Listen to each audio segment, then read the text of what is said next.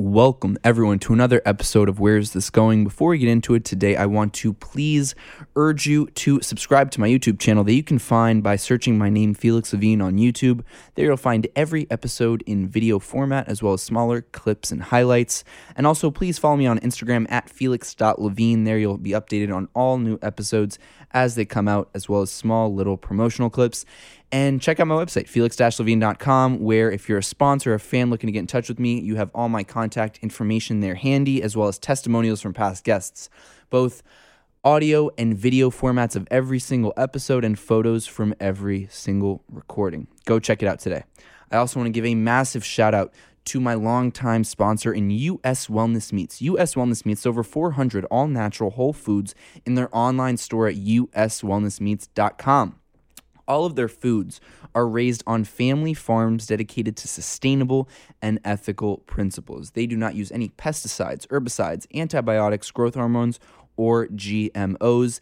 They supply nutrient-dense, all-natural foods to professional football and baseball teams, colleges, individual athletes at the highest levels of every sport, health professionals, respected gourmet chefs, fine dining establishments, and families all over the country and every state, as well as Canada and Puerto Rico, and people who are simply looking for the best quality food on the planet. U.S. Wellness Meats ships anywhere in the country for only $9.50 for shipping and handling, and most orders are delivered within 24 to 48 hours of leaving their facilities. Use promo code PODCAST, and you'll receive 15% off store-wide savings at uswellnessmeats.com. Again, uswellnessmeats.com. Use that promo code PODCAST, PODCAST, and you'll receive 15% off of every single order. Go check it out today. And my next guest, he is one of the co-founders of Black Lives Matter Greater New York and is one of the leading activists in the movement. Please welcome the great and powerful Hawk Newsome.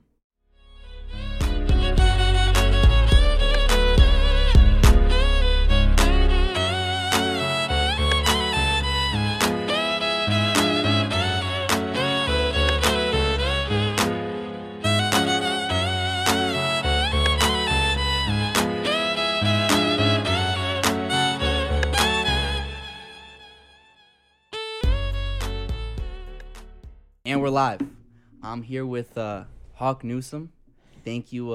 First of all, I had your sister Shavana on the show. For people who are not familiar with that episode, I think it was a couple episodes back. Shavana Newsome, just a fantastic individual, and now to have you is really an honor. So thank you for being here today. Thank you for having me, and to the listeners. So I told you a few seconds ago, is there a little tidbit, a little something that the world doesn't know about Hawk Newsome? Doesn't know about me. I never was a conformist, right? So I never was just one thing. I was taught later never to create a being or yourself as one person who could be put in a box. The earliest memory of that is junior high school.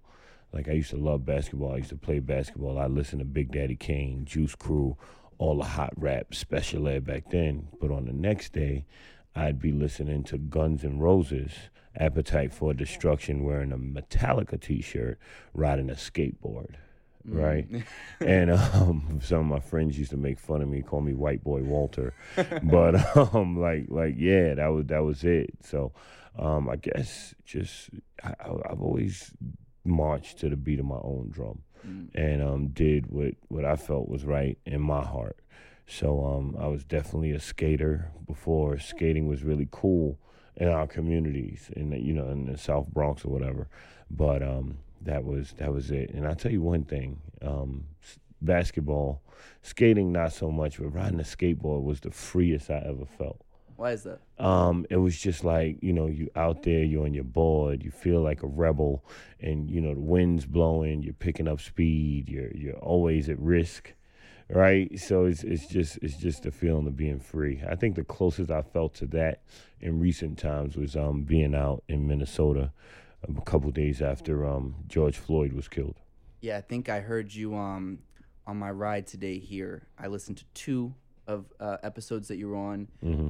I started off with Cannon's class, you and Nick Okay. Cannon, which was great. For people who haven't listened, it's just Hawk and Nick Cannon for about 45 minutes. And then a little farther back, you with Candace Owens, which was which was something. Yeah. But I gotta say, riveting. Amazing to listen to. Just you guys going back and forth. But I do remember you talking about that, saying that the freest you felt was when you saw, I think it was the precinct or something burning in front of you from like 50 yards away. Wells Fargo. Wells Fargo. We were in front of the precinct, and it was amazing. We marched. There was no police presence. It was just the people controlling the streets. You felt like the government didn't have any control over you. You felt like the police didn't have any control over you.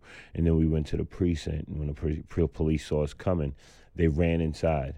They cut off the lights and they went up on the roof. They had a couple of snipers up there, a couple of people with rubber bullets, guns, and those cannons for the tear gas. But we owned the streets, so we were out there for about 2 hours, gave a couple of speeches, and we walked over to one of the young ladies with us had to get in her car.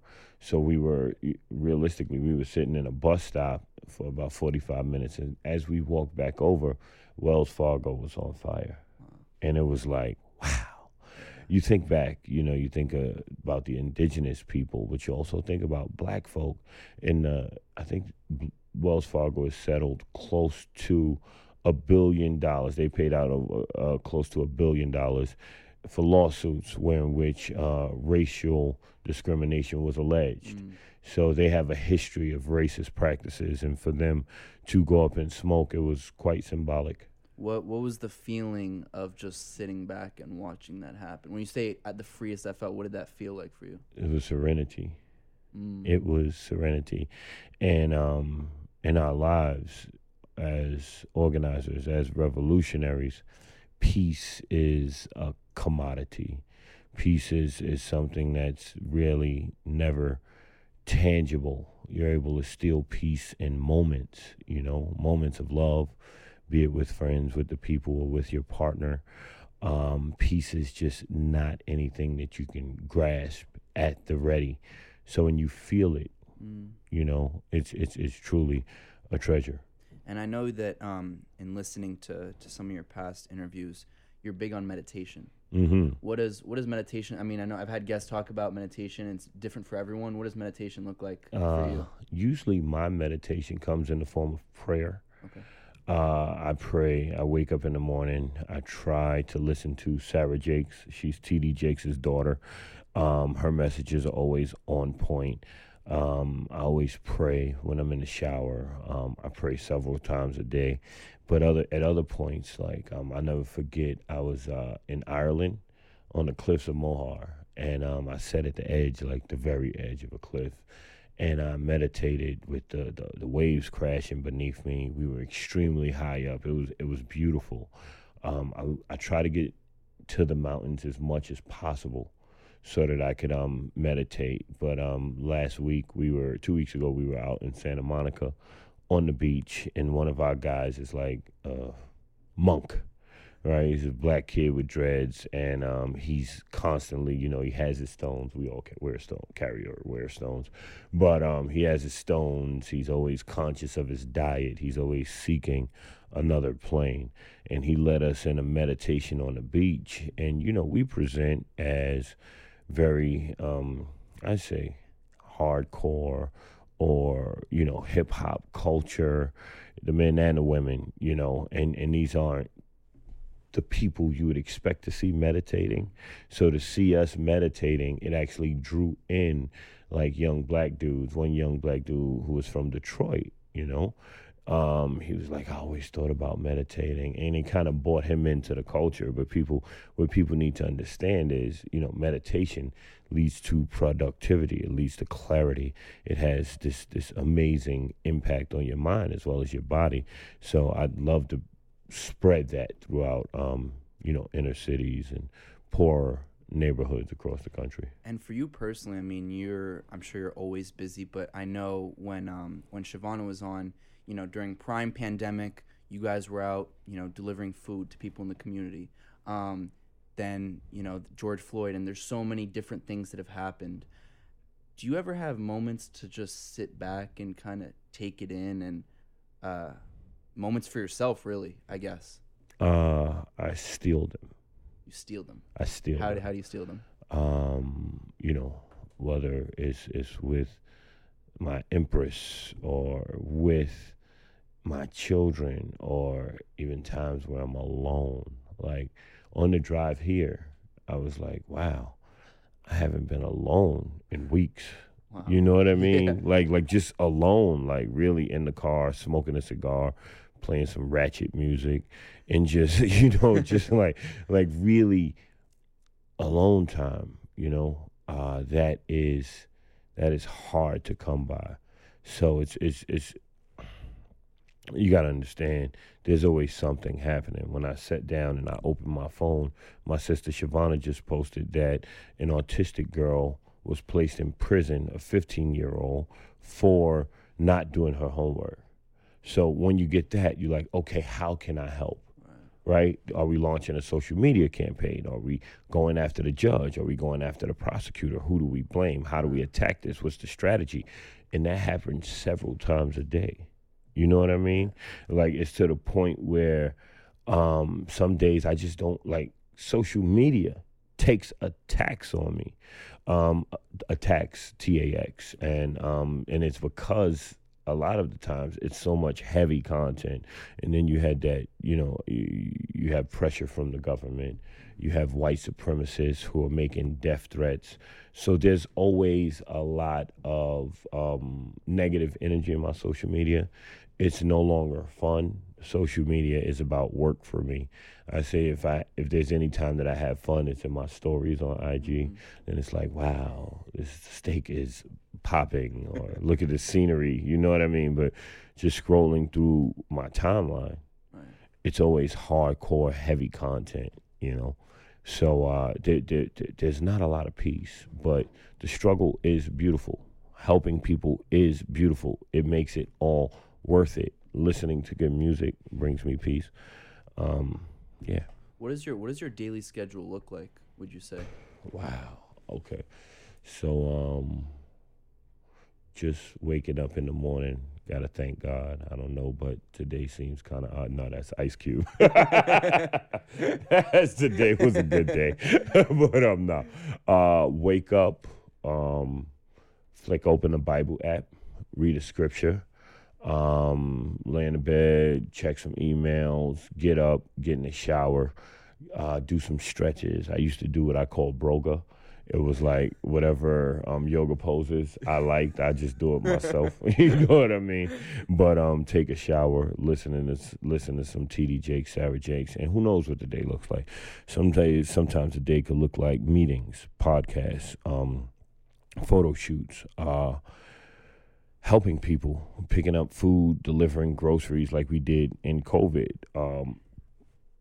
answering questions. I realize like now my mental capital is what I'm expending most, right? So before it was physical, it was marching, it was, getting out there and doing things. But now it appears as though my insights and my strategy is what's needed most in the movement, as opposed to my physical presence. So it's a lot of phone calls. It's giving a lot of advice. It's coordinating with the team, with Shavana, with Linda, with Mal or Glenn, and figuring out what we need to do. You get a lot of phone calls, and it's like, hey, Charlie, for instance, Charlie's having a problem. What should we do? And before, I would try and figure everything out for Charlie myself. But now it's like, okay, you call this office, you call that office, you do this or you do that. Because people will suck your energy dry. People have no consideration of your energy. And they'll tax you. And it's cool because they need help. But what you have to do is somebody who needs to help a lot of folks, is you have to limit the amount of energy. Like, what kind of phone do you have over there? An iPhone? I got an iPhone too, right? Like, let's say your iPhone is running on 2 apps, Right. and my iPhone is running on 20 apps. Right. Yours will maintain a charge longer. Right. So what I'm trying to do is minimize my usage. I gotcha. You know? Yeah. And I do that by pointing people in other directions. And also, a good way to weed out who really needs help and who doesn't is you give people assignments. I always do that. Like, if you want my help, here's what I need you to do. I need you to do A, B, C, and D. You need me to weigh in on an issue. You need me to fight for you. I need you to type out an email. Of course, I make sure that people are capable of doing what I asked them to do. But this is management structure. This ain't activism. This is management. This is business organizational skills. You give people assignments and you say, okay, get me that, and I could go over it with my team and we can help you. A lot of people never get back. And, there are some people that might need help, but I can't help you unless you're putting forth the initiative, because most of the work is going to fall on you, right? And the second that a person feels as though you're not giving them all of your attention, they'll turn on you. I've had people turn on me. People who I put my life on the line for turn on me. So a lot of times it's about self-preservation. It's organization. It's preserving the organization's integrity and our reputation. And the way that we do that is ensure that the people who we are helping are willing to do exactly what we do for themselves. Yeah. No, that makes a lot of sense. And I actually, before we even go forward, I'm curious more. I want to take you back to the young days, a young Hawk Newsome, because when Shavonna was in here, she was telling us that you guys would wake up, politics news was always on. You guys, I think she said, a wooden table. You guys would always have debates. Your parents met at a civil rights rally or something of that sort back in the 60s. So it was always in your DNA. Did you imagine when you were younger that this would be what you're doing now? No, man. I was supposed to be Tony Hawk or Michael Jordan. I was supposed to be a professional skateboarder or a professional basketball player. That was it. Like, I always loved sports. I always loved competition. I always liked winning. And I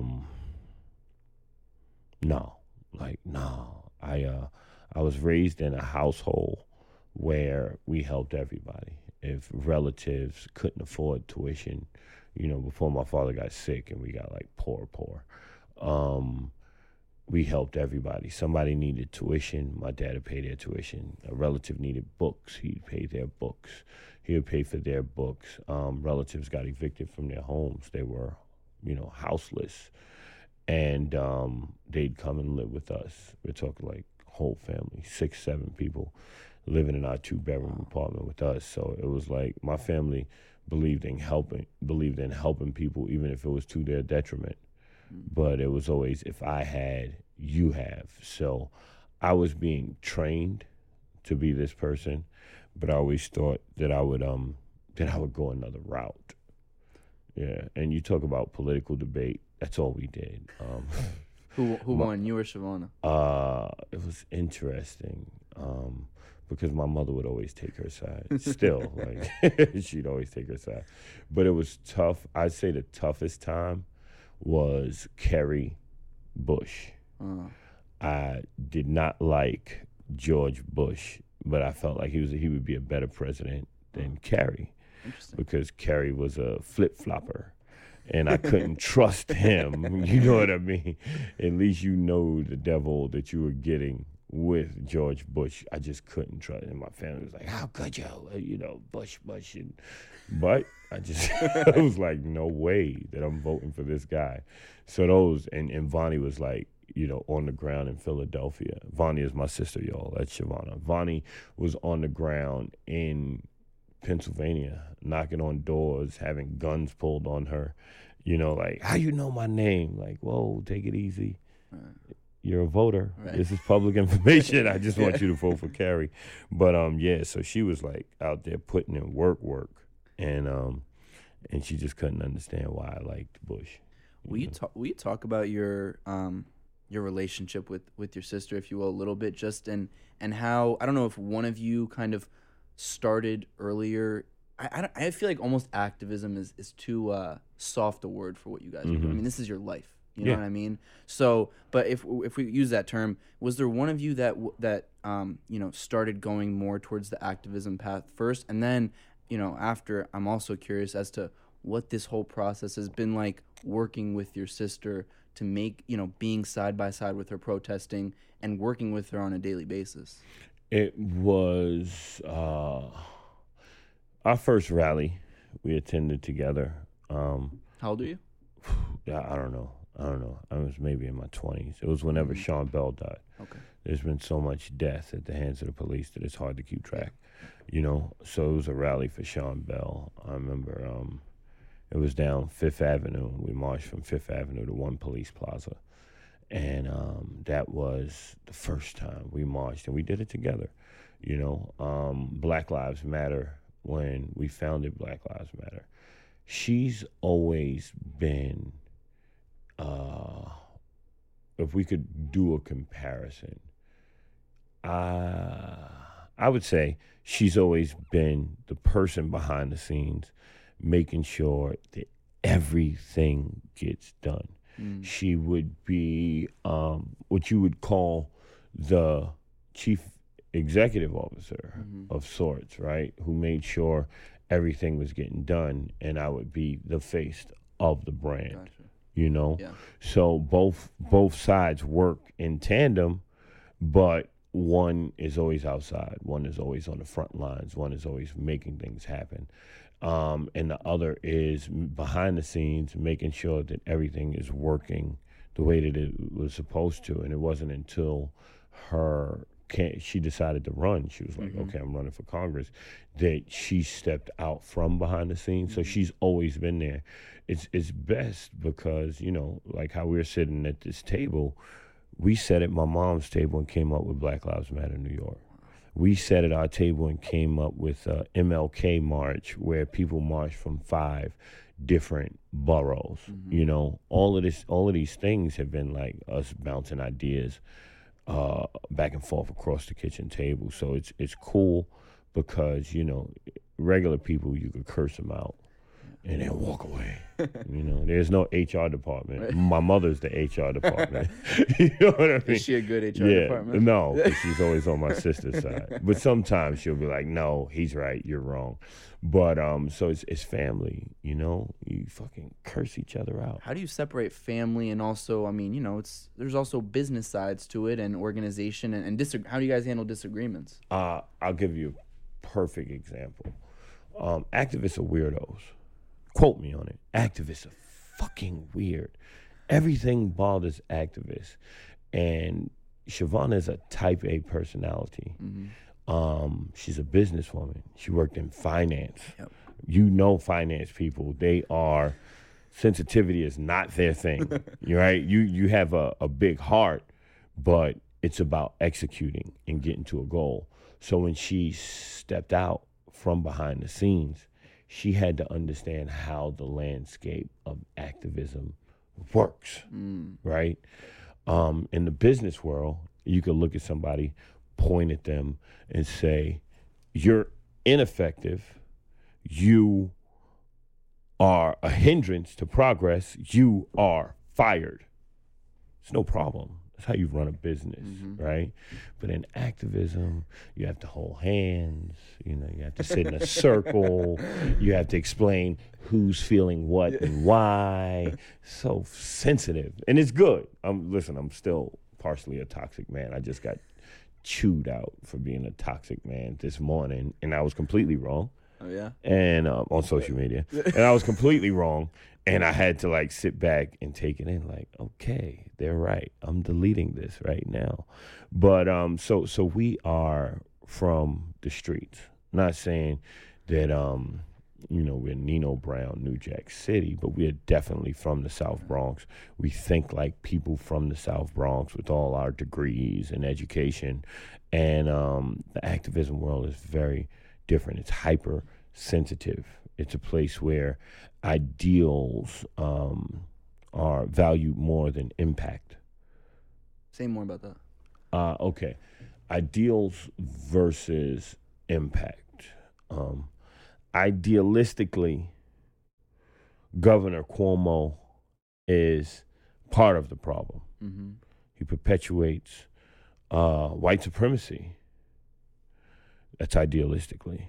From a perspective of impact, when we were in Minnesota, we were on the phone with him about 3 times in that week negotiating laws for this Say Their Names Act, right? So idealistically, we shouldn't have anything to say to him.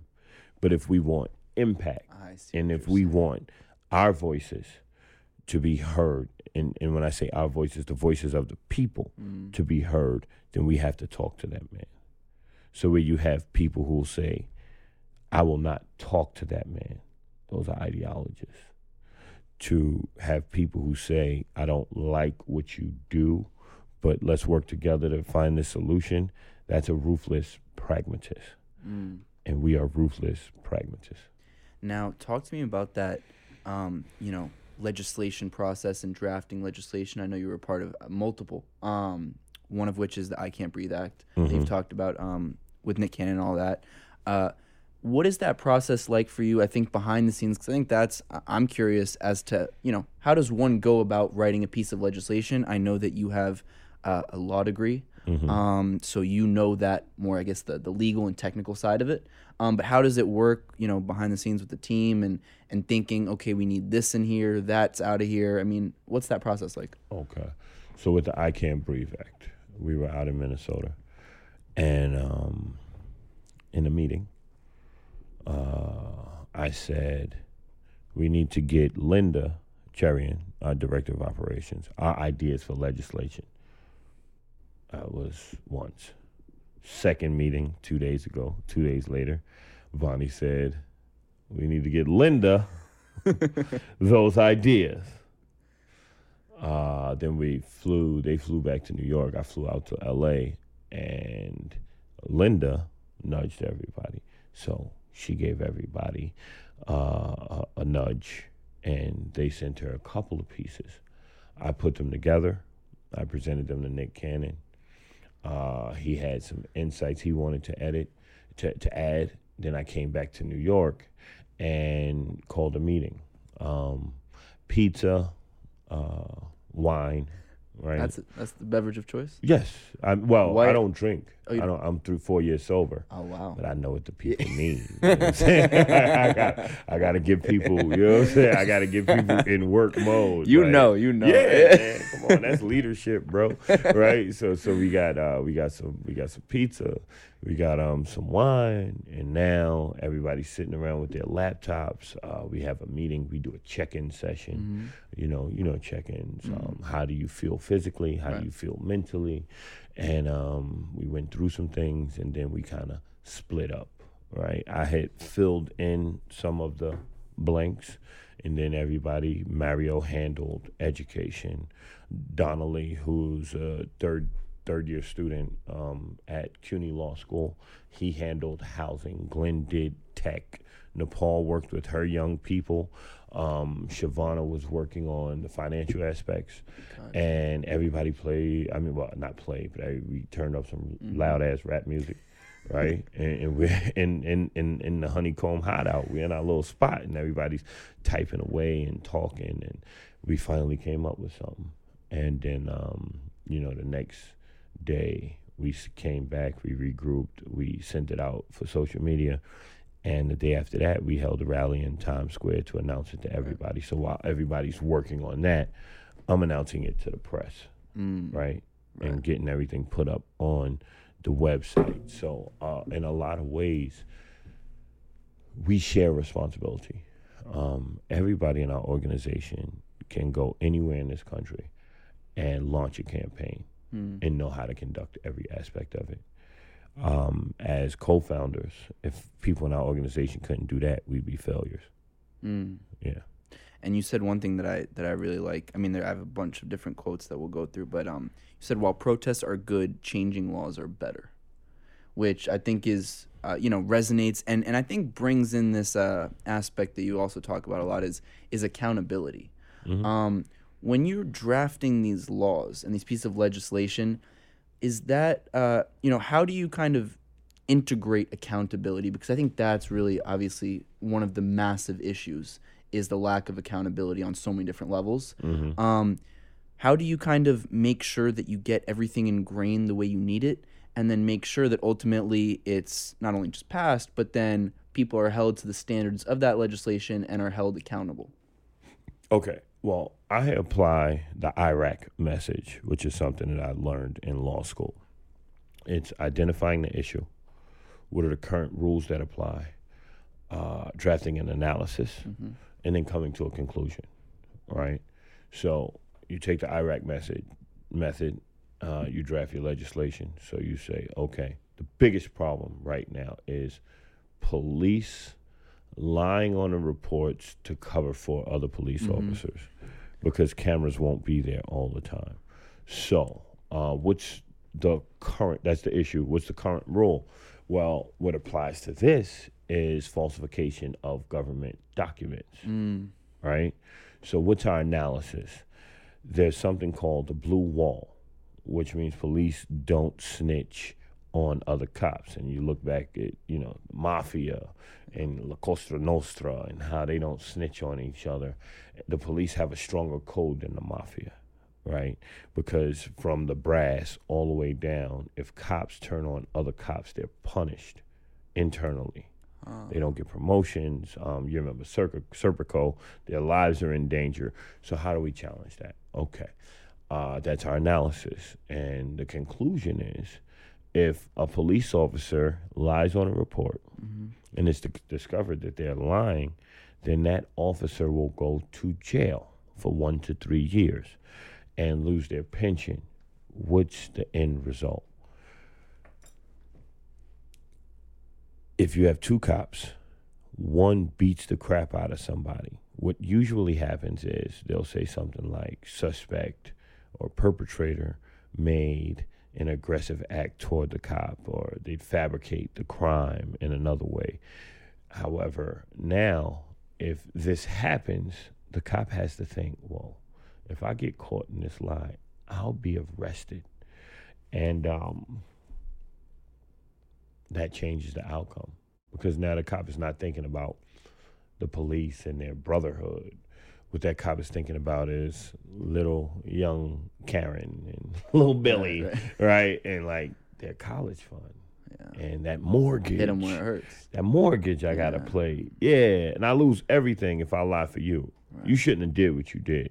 And now it makes it that with passing that law, that'll make it easier to prosecute those cops. This is common sense legislation, and this is what we're going to push hard. If you think about it, now that cops are being scrutinized and chokehold bans are happening across the country, now you see police choking someone, putting their knee on someone's lap, putting their knee on someone's neck, and another cop is tapping them like, take it easy. Right. You never saw that before. Yeah. If that happened with George Floyd, he'd be alive. Right. If that happened with Eric Garner, Daniel Pantaleo would not have killed him. Right? So when you apply consequences, when you attach consequences to actions, then police will behave differently. And that's why we need to pass the Blue Wall bill. Do you feel like we're at a genuine turning point? Yes. I feel like hope is on the horizon. Why so? How so? How do you kind of analyze this turning point? I think that we've hit rock bottom with policing to where enough people in this country, it's always been about turning the public sentiment toward police accountability. Okay. Right? Now you have, people who never knew what abolishing the police looked like. Like, well, what does that mean? Yeah. We create communities where we don't need police, where we police ourselves. And they're like, well, I don't know if that works. And I'm like, well, you can look at Hasidic communities, right? They have their own police. They have their own ambulances. This is a model we can follow, Right? So this works. You talk about defund the police. The conservatives like, oh, they want to take money from the police. But what they're not talking about is cure violence organizations like GMAC, like Save Our Streets, like Street Corner Resources. In these precincts where these cure violence organizations operate, those are former gang members, former drug dealers, formerly incarcerated people. They go out and diffuse hostile situations amongst community members. In those communities, murder rates sometimes drop 70, 80% over the course of a year. So it works. Let's fund these people. You know what I mean? And there's not one case where a cure violence person has actually killed a community member. Right. And they work without guns. You know, they work without violence. It's all cerebral. And now we're in a place where America where people are open to these ideas, but you get Donald Trump, and he understands that white supremacy rules on fear. Joe Biden understood that, you know, when he was telling people we need to incarcerate people in masses because I don't feel safe for my mother, or I don't feel safe for my wife. So right now we're definitely at a turning point because people's minds have been open. There's been a great awakening. Right. And that's why, you know, I'm not out here marching. I'll march if I have to, but what I'm doing is supplying people with solutions, you know? And what I think also, what I think is amazing and really remarkable about you as a person is that, and correct me, I see you as a realist. I see you as someone who tells it as it is. And one of those ways that really stood out to me is, I don't know which show you said it, but you said, Black people need to understand that Democrats are not on our sides, Republicans hate us, and that all we have is us. And I think that's a beautiful quote, and I think is, you know, that really struck me. And I want you to explain what you meant, because you'll always do it better than anybody else. But I think that that's so powerful because, you know, the Democratic Party, I mean, we could say whatever we want about the Republicans, but the Democratic Party has incredible flaws as well. They expect the black vote every time, yet they make no change. But I'll let you kind of explain what you meant by that and how you see kind of the political spectrum with regards to how they treat the black communities. Okay. Now, I make it a practice not to drink anything that I didn't see poured, but I'm trusting you, Felix. Ask Josh. I'm trusting you, Josh. All right? Like, it's coming. Hey, it's coming. Things right from are real. Hey, it's coming right from that Brita filter. Okay. All right. Things is real out here. They trying to take me off, man. You no. good? They got me, no. But man, listen.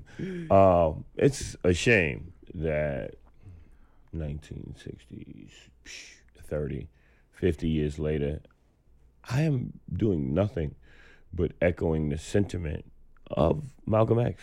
Right? Yeah. It's crazy. We're not doing anything but echoing the sentiment of the Black Panthers. Right. It's amazing how we out here and we're marching and we're saying things and we think that they're so profound. And then, you know, my sister and I are at the kitchen table watching documentaries and Angela Davis is saying the same thing. And it's like, wow, we're absolutely not original. And tragically, they were saying the same things 50 years ago. I mean, let's face the facts. Democrats want to keep us permanently handicapped. Because if we thought for ourselves, if we were able to build for ourselves, then why would we need the same old Democratic machine? Right? Republicans are shrewd capitalists, and they don't want to share the wealth. So why would they teach us how to fish? Right? Nobody wants to teach us how to fish.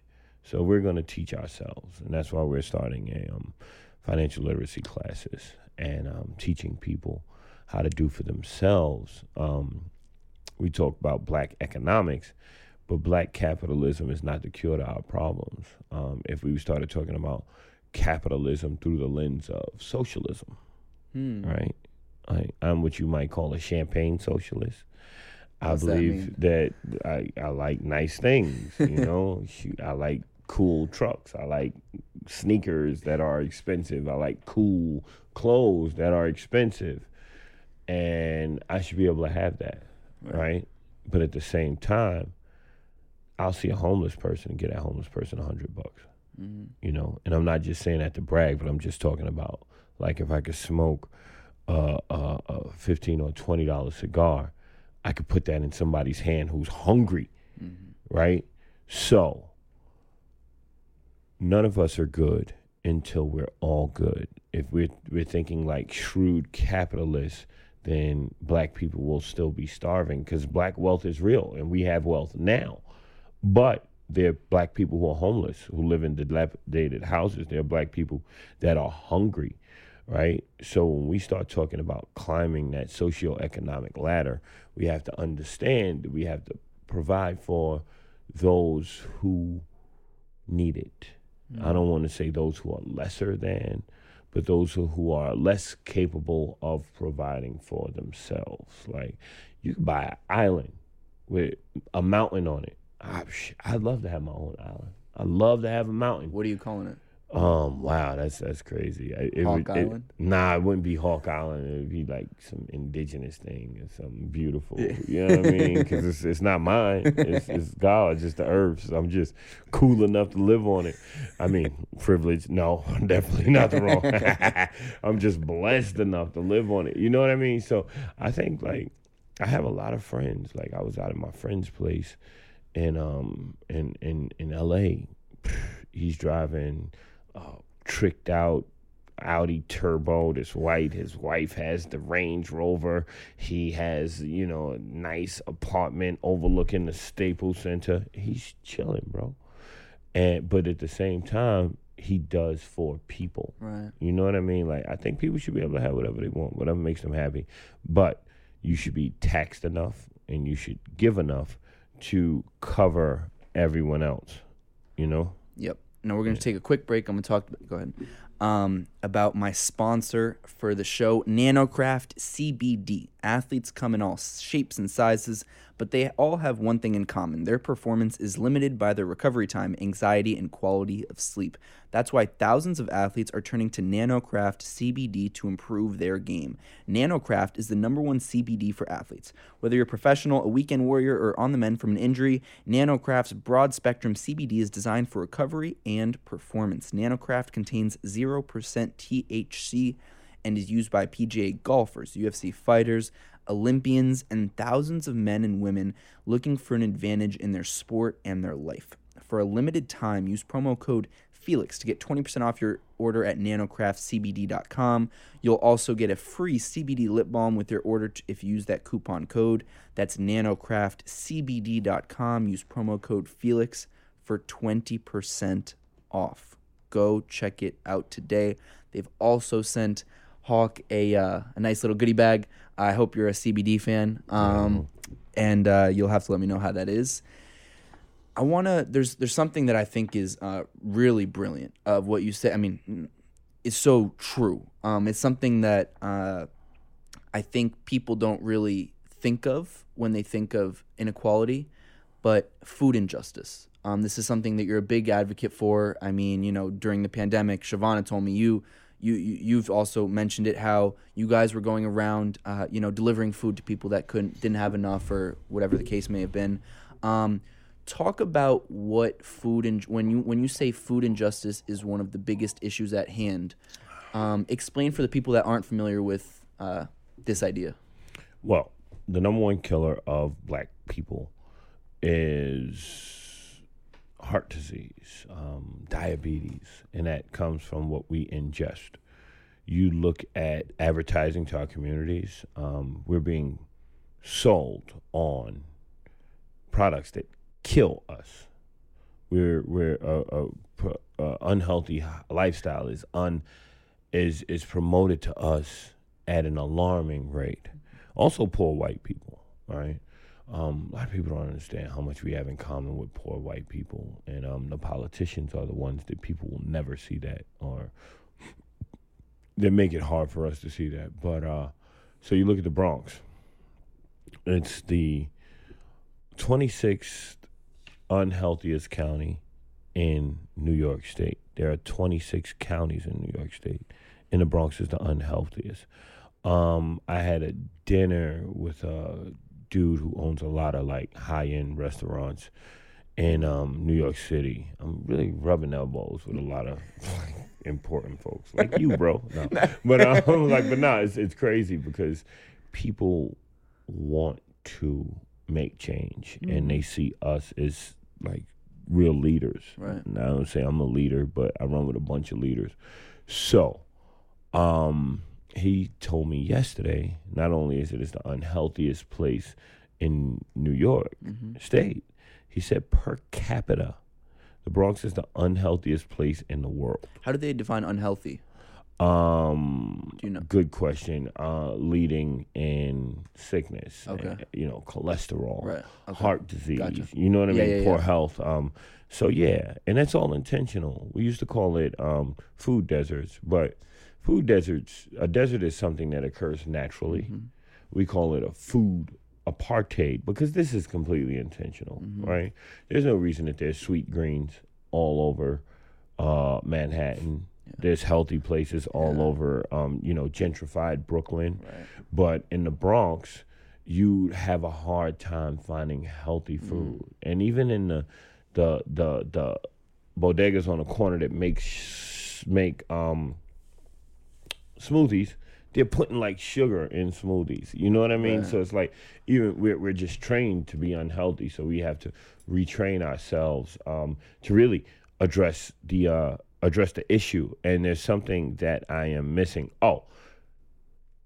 Companies, these fast food companies, these beverage companies have scientists in laboratories figuring out chemical mixtures to addict people to bad foods.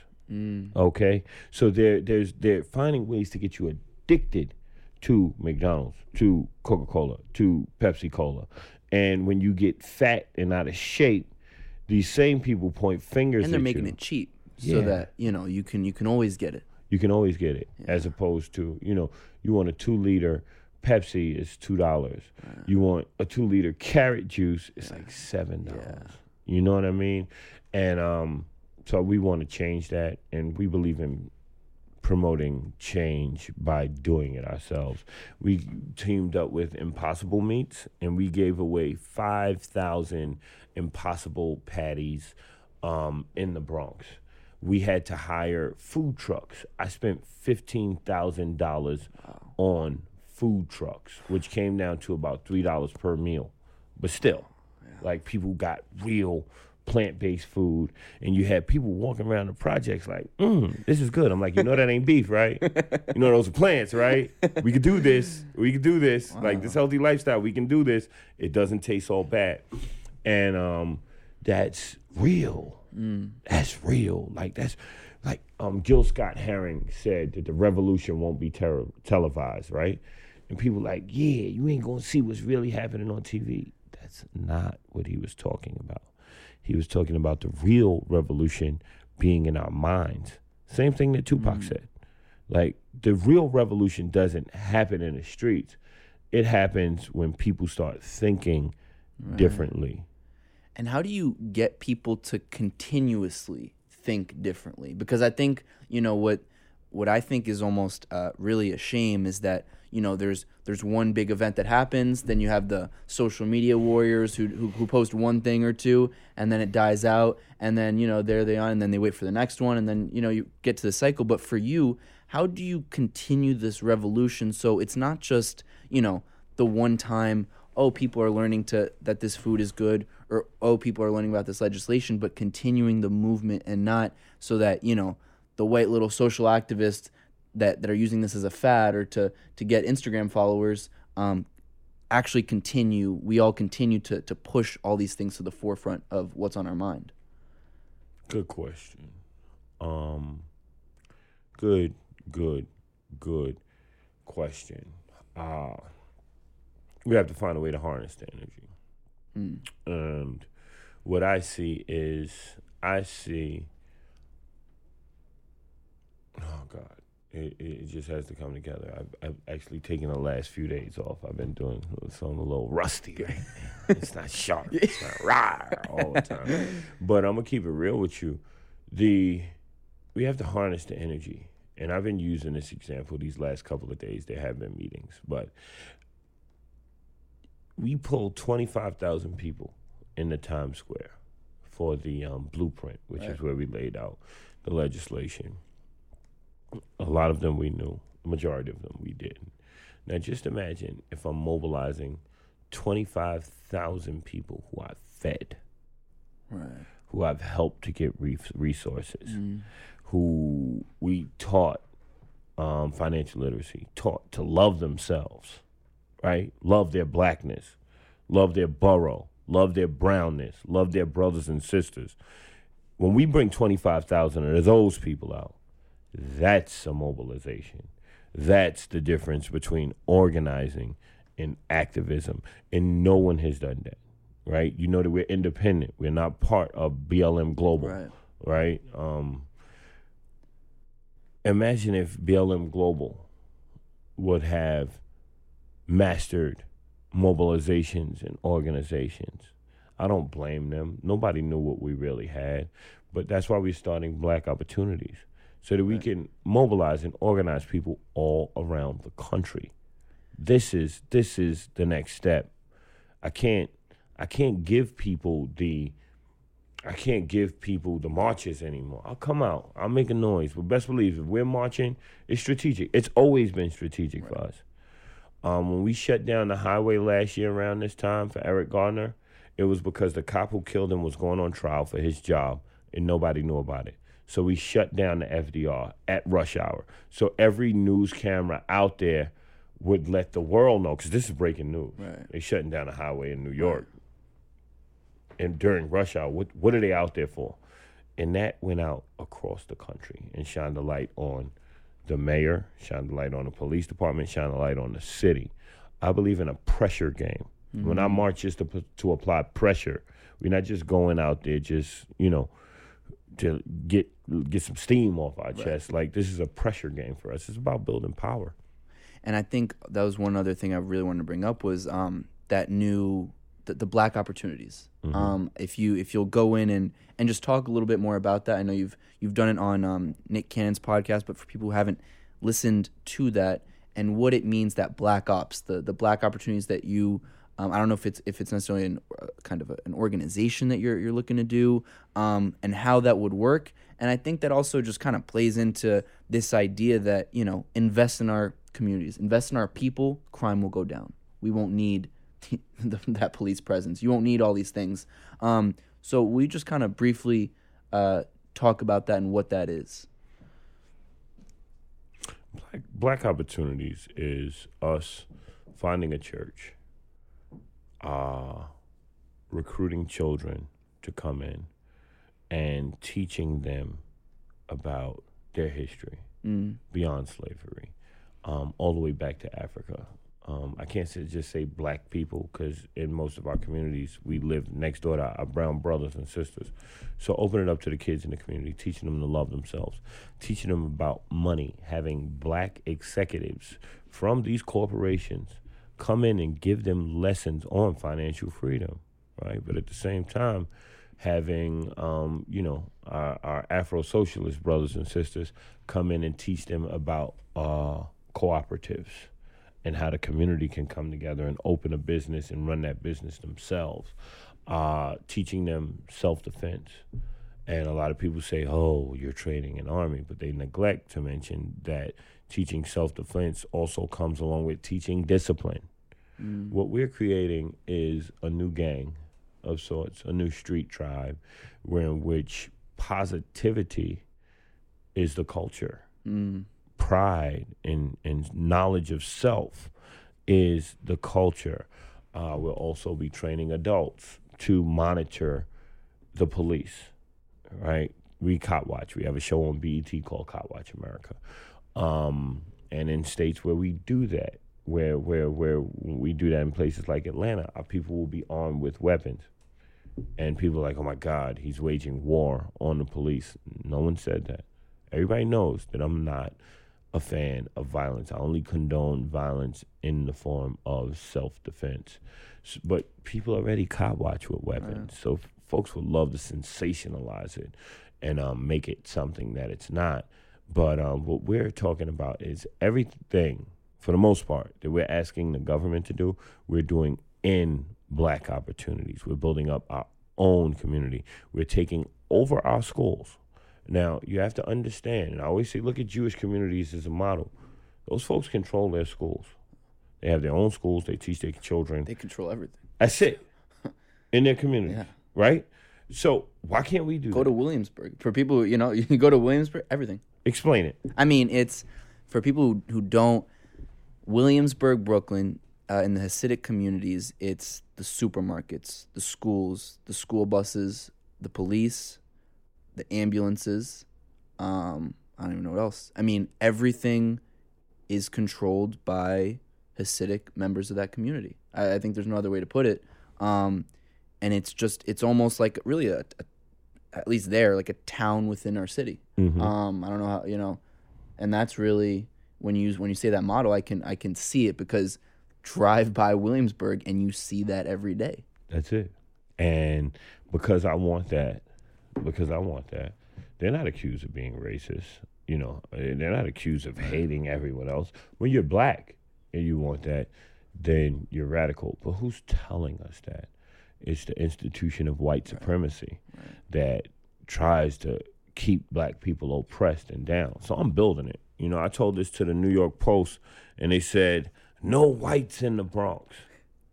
That was the headline. Like, no 2-page spread, no whites in the Bronx. And I'm like, that's what you took from it? Yeah.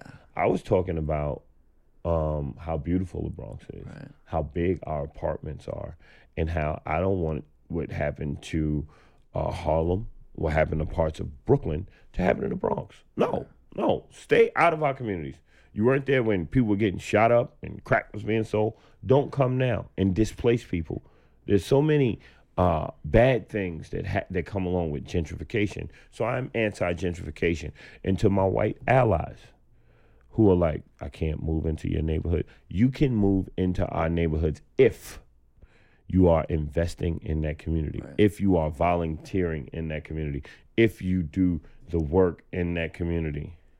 And I think also, what's I think even most powerful about your message and Shavana and everyone who's part of this movement is you guys have never once been about putting anybody else down. You guys just want to simply uplift the black community finally. Yeah. And I think also what's just so powerful about you guys is not only the way that you guys have come together and mobilized and grown this brand, and that's kind of part of my next question is how do you continue, do you guys set 5-10 year goals of what legislation will look like, maybe society will look like, because a lot's happening and it's happening quick, and how do you guys see the next years of landscape ahead of us? That's what we're laying down now, because the last 5 years, 6 years has been completely reactive. Right. And we've won a lot of battles. We've had like 6 pieces of legislation that we worked on, maybe 7 passed. And not to take away from organizations who have been fighting on these things for decades.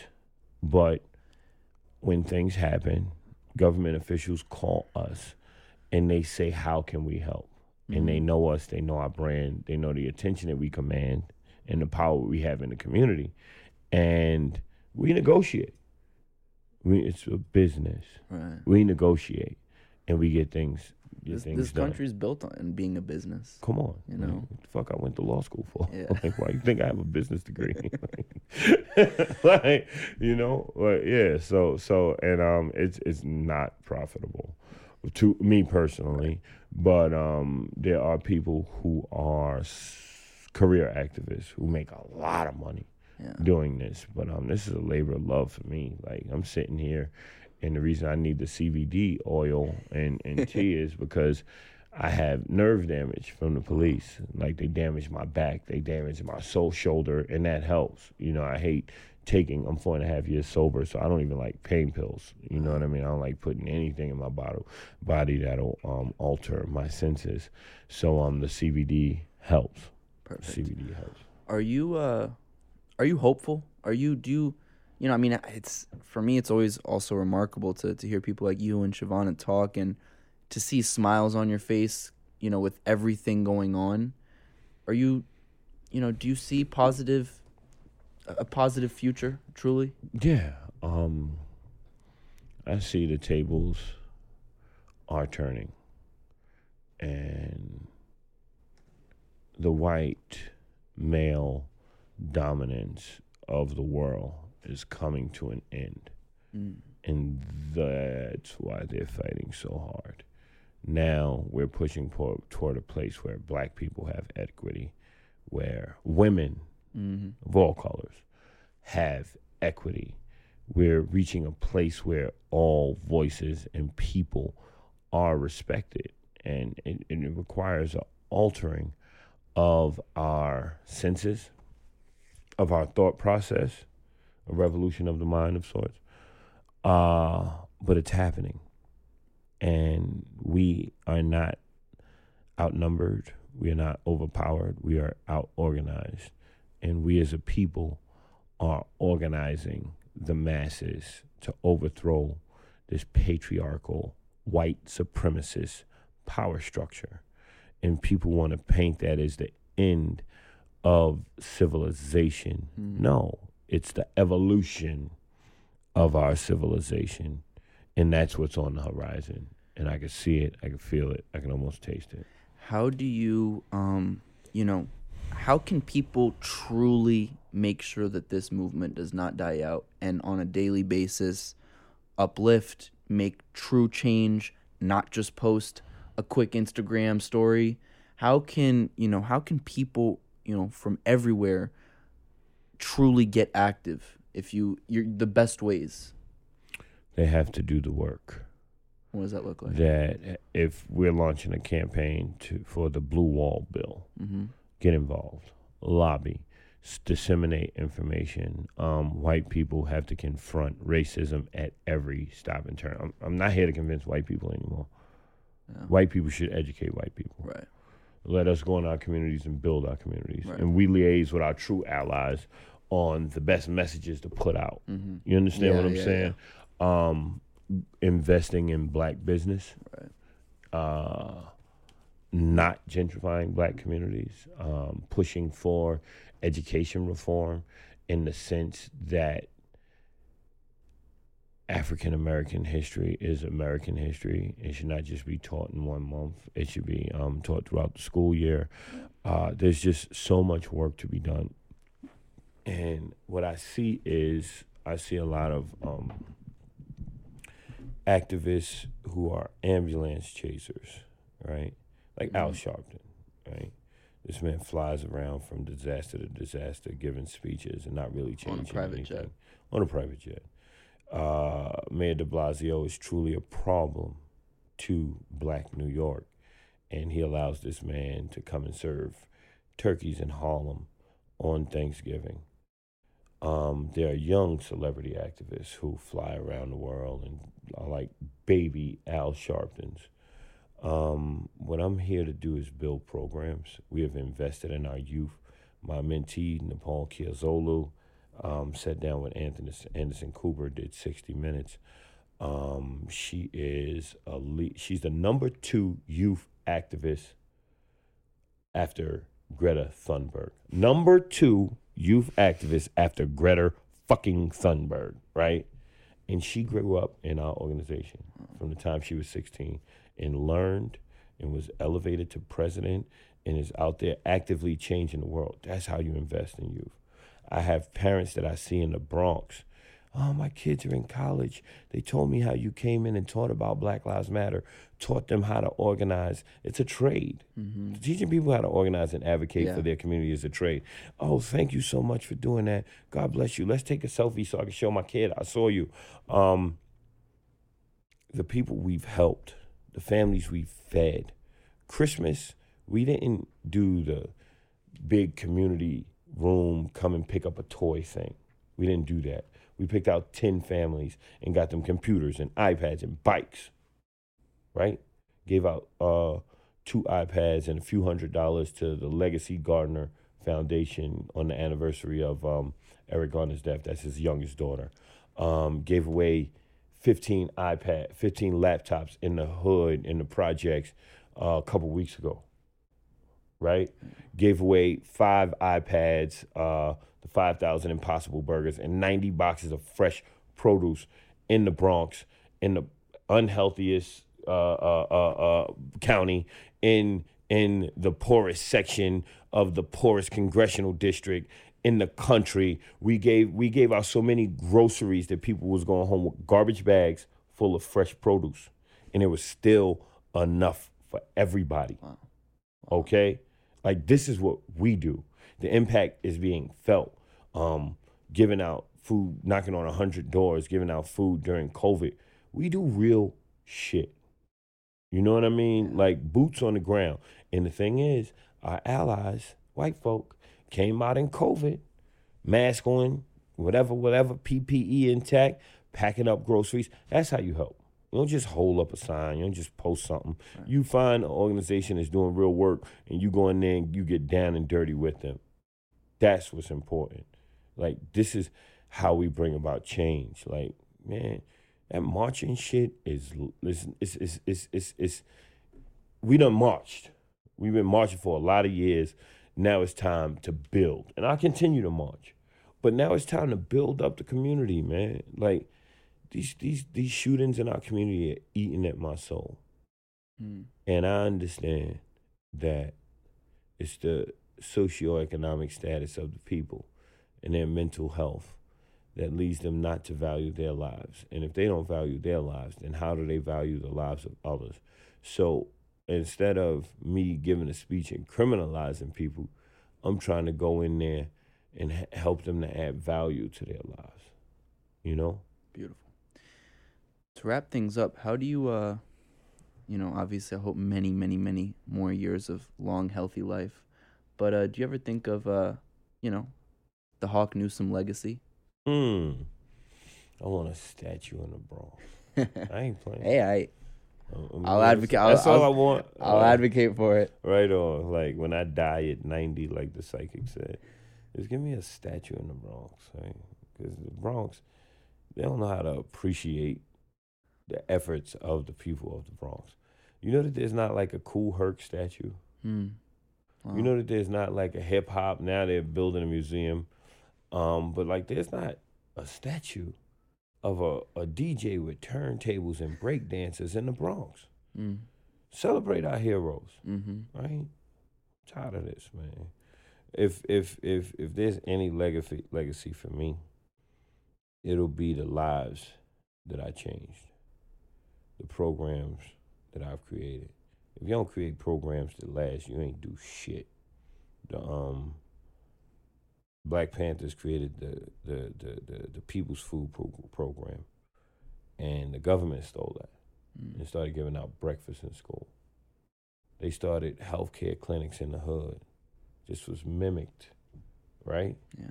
Like that's how my story will be told, through the work that I've done. People ain't got to celebrate me.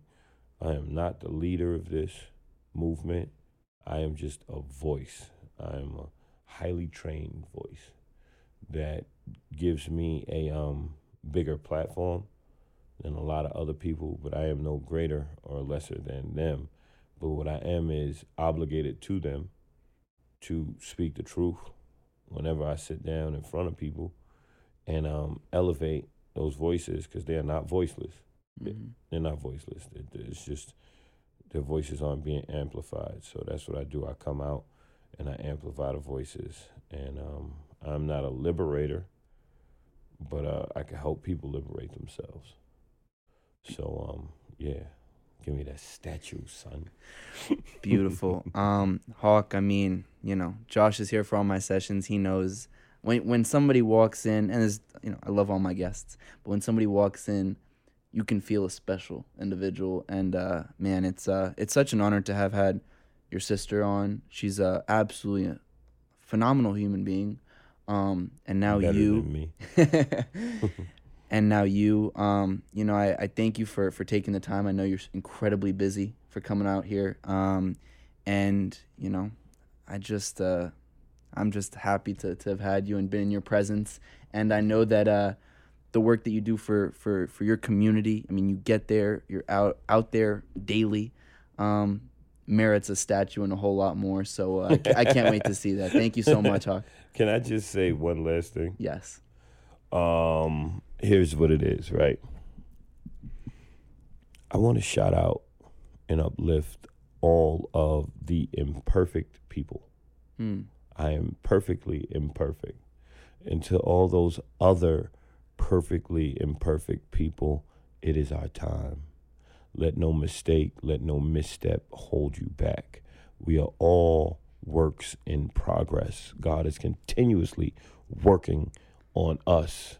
And now is our time to take the world back from those people who give that illusion of perfection and create the world that we want to live in.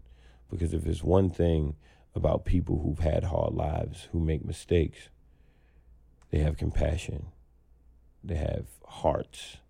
You know how they talk about, honor amongst thieves. And like, I've never seen more unified communities than poor communities. They're always sharing. There's always love. So to the imperfect people, it's our time to change the world. Beautiful. Hawk Newsome, everybody. Thank you, brother.